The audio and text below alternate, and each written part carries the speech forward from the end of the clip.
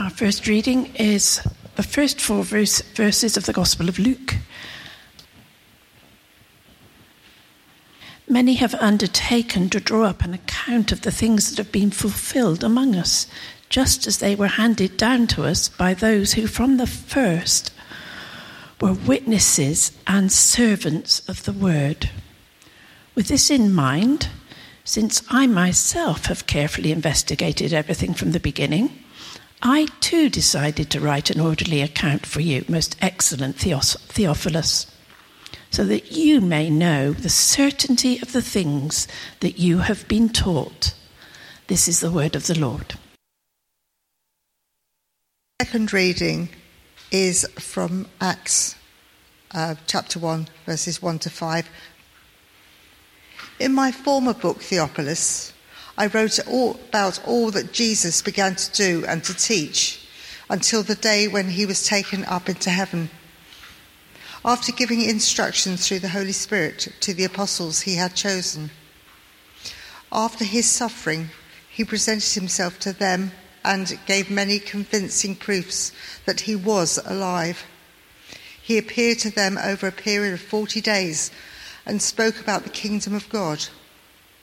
On one occasion, while he was eating with them, he gave them this command: "Do not leave Jerusalem, but wait for the gift the Father promised, which you have heard me speak about. For John baptized with water, but in a few days you will be baptized with the Holy Spirit." This is the word of the Lord. Today we are beginning our sermon series on the book of Acts. Acts, the book of Acts, has been called many things. The Acts of the Apostles, the Acts of the early church, just Acts. But the one I've decided to settle on for this new sermon series, and one which has been used by quite a few commentators over the years of this book, is the Acts of the Holy Spirit. And in a moment, we'll start seeing why. Incidentally, I attended the youth group on Friday evening, which was great fun. It was really pleasant. We had a barbecue in the rain. It turns out the youth don't mind having a barbecue in the rain. I fell off Shanika's hoverboard. Teach me to try doing something I perhaps shouldn't be doing. Luckily, only dented pride. But when it came to the Bible study, we turned to Acts chapter 2. And I thought, the youth are ahead of us. They've got a head start on us. But actually, it turned out they were doing a teaching series on the grace of God rather than looking at a particular book. And it was pure coincidence that they were in the beginning of Acts. But I was really impressed by how much the youth knew and understood about what we were reading. But before we dive into Acts itself, I'd like to start by putting the book of Acts in context. And one of the tools I find really useful is this slide showing the broad sweep of God's purposes being worked out in the world from the beginning right to the end. And it begins with creation. First, God creates in Genesis 1 and 2. And the peak of his creation is humanity.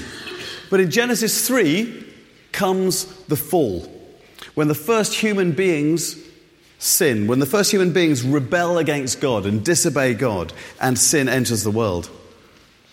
And God's response to that is to call a special people. And he gives them a kind of code for life called the law, which, if his people will follow, they will be his witnesses to the rest of the world of how to live a God-honouring life.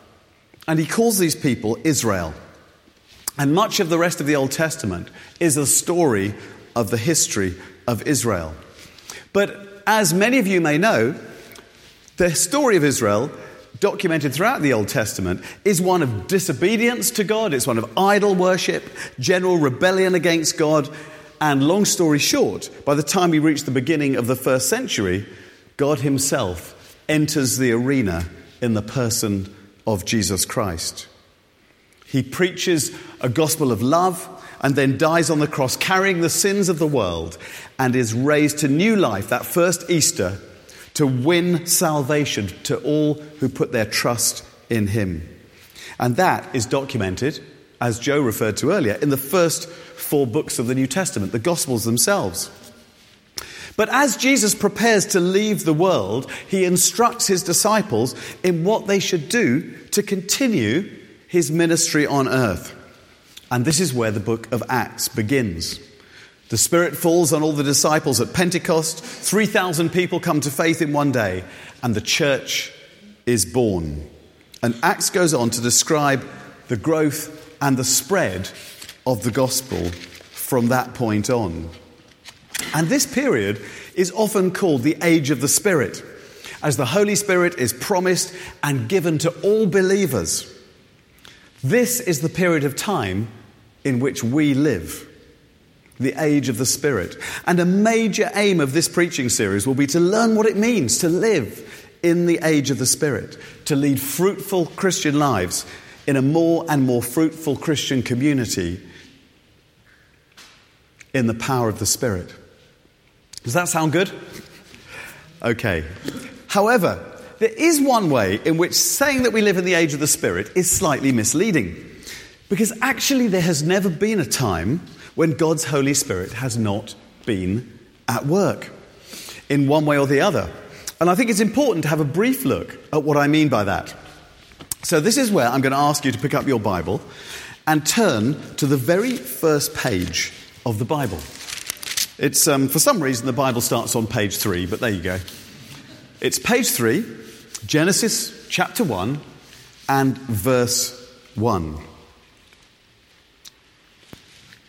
It says, "In the beginning, God created the heavens and the earth. Now the earth was formless and empty. Darkness was over the surface of the deep, and the Spirit of God was hovering over the waters." So God's Spirit is right there at creation. A creative spirit involved in creation itself. And then, as we go on through the Old Testament, we find that particular people, particular individuals, are given the Spirit of God. They're anointed with the Spirit of God at particular times for God's special purposes. Let's look at one example now. Turn forward 248 pages, or 200, anyway, to page 248. And it's in the book of Judges. And we're going to look at a fellow called Gideon. So it's page 248, and we're going to look at verse 14. But the background of this is this, that Israel is under threat of attack by their enemies, the Midianites.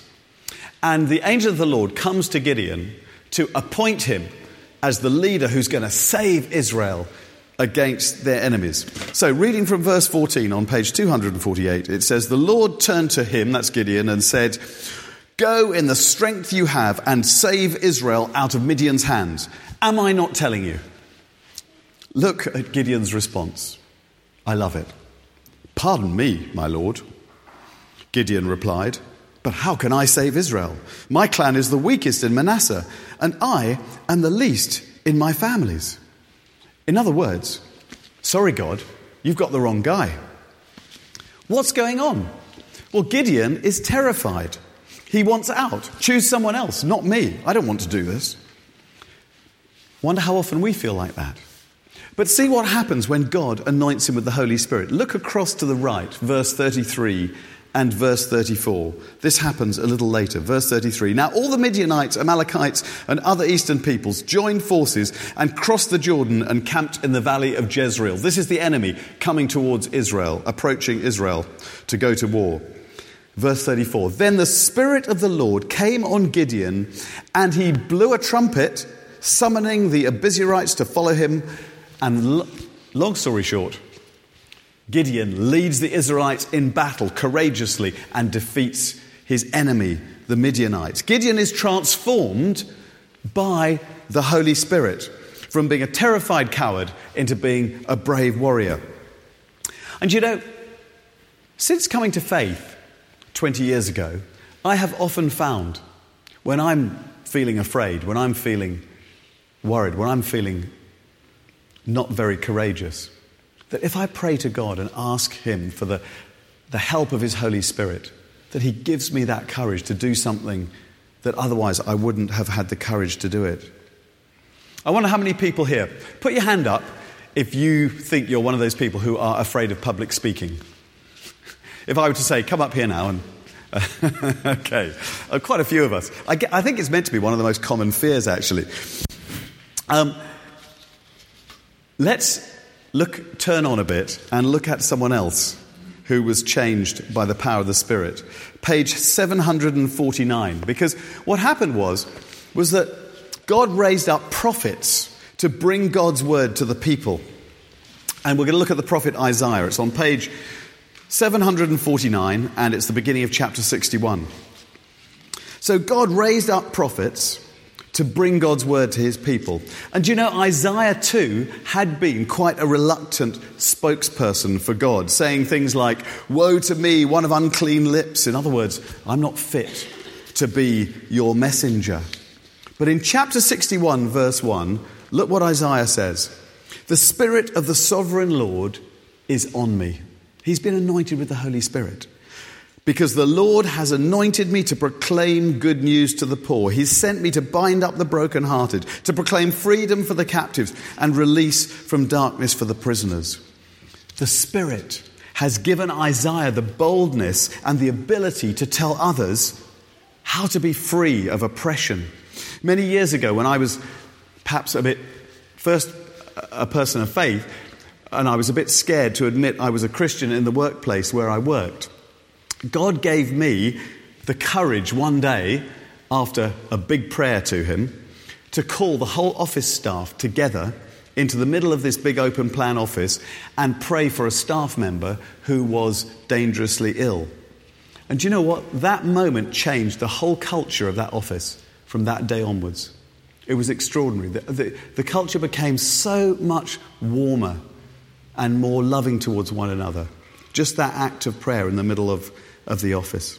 And yesterday you heard we had the men's breakfast, and we had Steve Prince, who, although he's also a pastor of a church, he's the chaplain to Reading Football Club, and he told us how significant the culture at the football club is to the well-running of the club. That when everybody is treated well and respected, and whether it's the most expensive football player or whether it's the cleaning lady or the person bringing the tea or whatever it is, which is something that the chaplaincy promotes strongly as much as it can, that the whole atmosphere in the club changes. And every Friday there's a prayer meeting at Reading Football Club where they pray for the club and for the various needs that it has. But because of different leadership changes, there are times when the chaplaincy is somewhat sidelined, and often the culture then sort of dives. But when the culture's good, the whole club runs so much better. It was really fascinating listening to Steve yesterday. I don't know if you remember last week, while we're in Isaiah, I don't know if you remember last week, but we looked at a prophecy from Isaiah. We won't actually turn to it now because probably we don't have time. But it's from Isaiah 53. And in that, Isaiah prophesied the exact nature of Jesus' sacrifice on the cross, which came true 700 years later. And now we're going to turn to one more prophecy in the Old Testament. This is the last verse we'll turn to in the Old Testament. It's on page 914. And we're going to look at what the Spirit does, what Joel says about what the Spirit is going to do. So it's page 914, the prophet Joel, and we're going to look at verses 28 and 29. This is the prophet Joel speaking God's words to the people of Israel. And afterwards, he says, "I will pour out my Spirit on all people. Your sons and your daughters will prophesy. Your young men will see visions. Even on my servants, both men and women, I will pour out my Spirit in those days." We've seen, haven't we, how the Spirit comes upon individual people at specific times for God's special purposes. But here, Joel predicts a time in the future when God will pour out his Spirit on all believers. And in a few weeks' time, we'll be looking at the fulfillment of that prophecy at Pentecost. documented in Acts chapter 2. Now, of course, the scriptures also prophesy a time in the future when Jesus will return and all those who've put their trust in Jesus will be raised from death to life in eternity in the new heaven and the new earth. Now, that one hasn't come yet because Jesus hasn't yet returned. But given the track record of the prophets to date, which is extremely good, I have no doubt that that is a very real future event. So we've seen in the Old Testament the Spirit working in the lives of individuals, but that's only a foretaste of what's to come. Because with the imminent arrival of the baby Jesus into the world, as we turn to the New Testament, the Spirit's activity increases significantly. So let's turn to Luke chapter 1, which is on page 1025. We've seen the Spirit at work all the way through the Old Testament, but the Spirit's activity increases significantly in the New Testament. Luke chapter 1 on page 1025. As the birth of Jesus approaches, God's messengers, the angels, start appearing to people and telling them what's going to happen. We're going to read from verse 14, and here the angel is telling Zechariah that he's going to have a son and who will become John the Baptist. Verses 14 and 15. He, that's the baby you're going to have, will be a joy and a delight to you, and many will rejoice because of his birth. For he will be great in the sight of the Lord. He's never to take wine or fermented drink, and he will be filled with the Holy Spirit. He will be filled with the Holy Spirit. So please turn over to the next page, to verse 35, which is on the left-hand column. And this is where the angel is telling Mary that she's going to become a mum. Mary has asked the angel, how's this going to happen since I'm a virgin, which is a very good question. And the angel says in verse 35, the angel answered, the Holy Spirit will come on you and the power of the Most High will overshadow you. Now look down to verse 41. This is when Mary goes to meet her cousin Elizabeth. When Elizabeth heard Mary's greeting, the baby leapt in the womb and Elizabeth was filled with the Holy Spirit. And then look across to verse 67, where it says Zechariah's song. His father Zechariah was filled with the Holy Spirit and prophesied. Do you see what's happening? Everyone concerned in the coming of Jesus is being filled with the Holy Spirit. The activity of the Holy Spirit is increasing and increasing. And then turn over the page to chapter 3 and verse 21. This is Jesus' baptism. When all the people were being baptized, Jesus was baptized too, and as he was praying, heaven was opened, and the Holy Spirit descended on him in bodily form like a dove. Jesus is filled with the Holy Spirit at his baptism. And then turn over one more time to chapter 4, verse 14.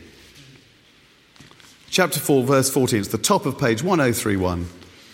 And you'll see that Jesus returned to Galilee in the power of the Spirit. And it's the power of the Holy Spirit that now empowers all his ministry. The healings, the miracles, the preaching, the teaching. So all through the entire sweep of God's action in the world, we have seen the Holy Spirit present from creation through the whole period of Israel empowering particular people for special purposes, through the prophets who prophesied the coming of Jesus, dying on the cross, and prophesied the outpouring of the Spirit.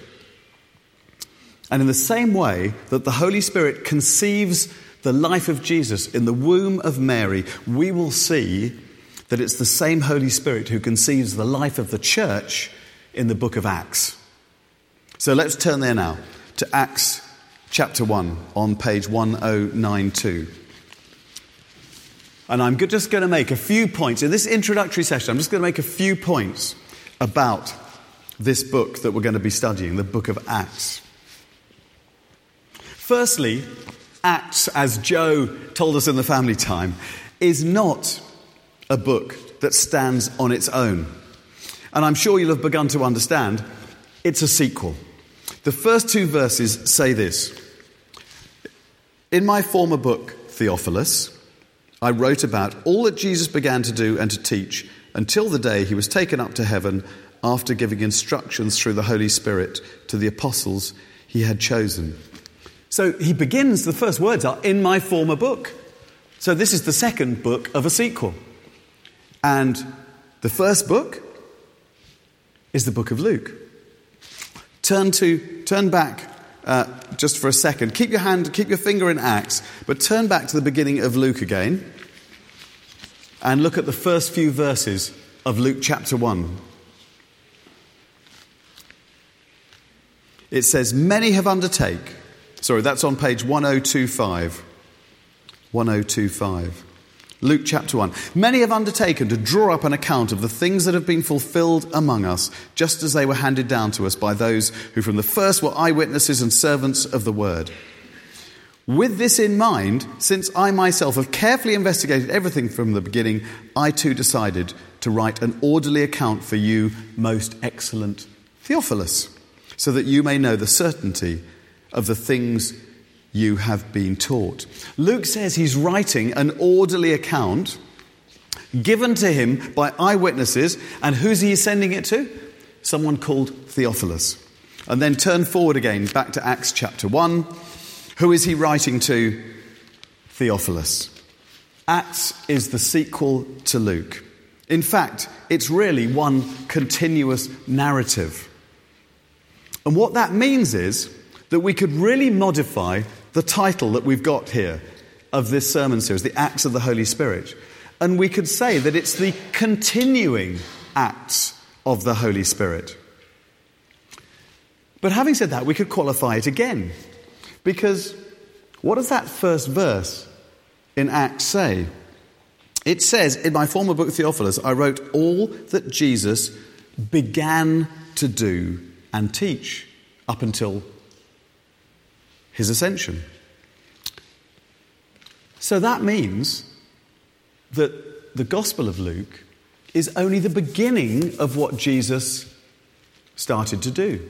That means that Acts is actually the continuation of what Jesus is doing. How's that?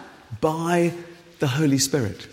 So it's the continuing acts of Jesus by the Holy Spirit. And we know this to be true because if you turn back 5 pages to John 16:13, stay with me, go with me. Turn back 5 pages to John chapter 16. I'm going to look at, just briefly, at verses 13 and 14. Because this is Jesus explaining the fact that this is exactly what he's going to do. He's going to go away he's going to be in heaven with his heavenly Father, but he's going to send his Spirit. But all the Spirit does is what Jesus tells the Spirit to do. So verse 13, Jesus is speaking to his disciples at the Last Supper and he says, but when he, the Spirit of truth, comes, that's the Holy Spirit, he will guide you into all truth. He will not speak on his own. He will speak only what he hears and he will tell you what is to come. He will glorify me, that's Jesus, because it is from me that he will receive what he will make known to you. In other words, everything that the Holy Spirit does is the work of Jesus. But we know that the book of Acts is also the story of the early church, isn't it? It's about how Jesus continues to act in the lives of believers. And so the final title, if you like, long title could be, that it's the continuing acts of Jesus by the Holy Spirit in the lives of the believers. Does that make sense? I haven't lost you? Okay, good. Now, the exciting thing about this, and Joe alluded to this in the family time, is that because the period of God's dealings with the world that we call the church or the age of the Spirit is still going on now, it means that until Jesus returns, we are actors, we are participants in this great story of God's redemption.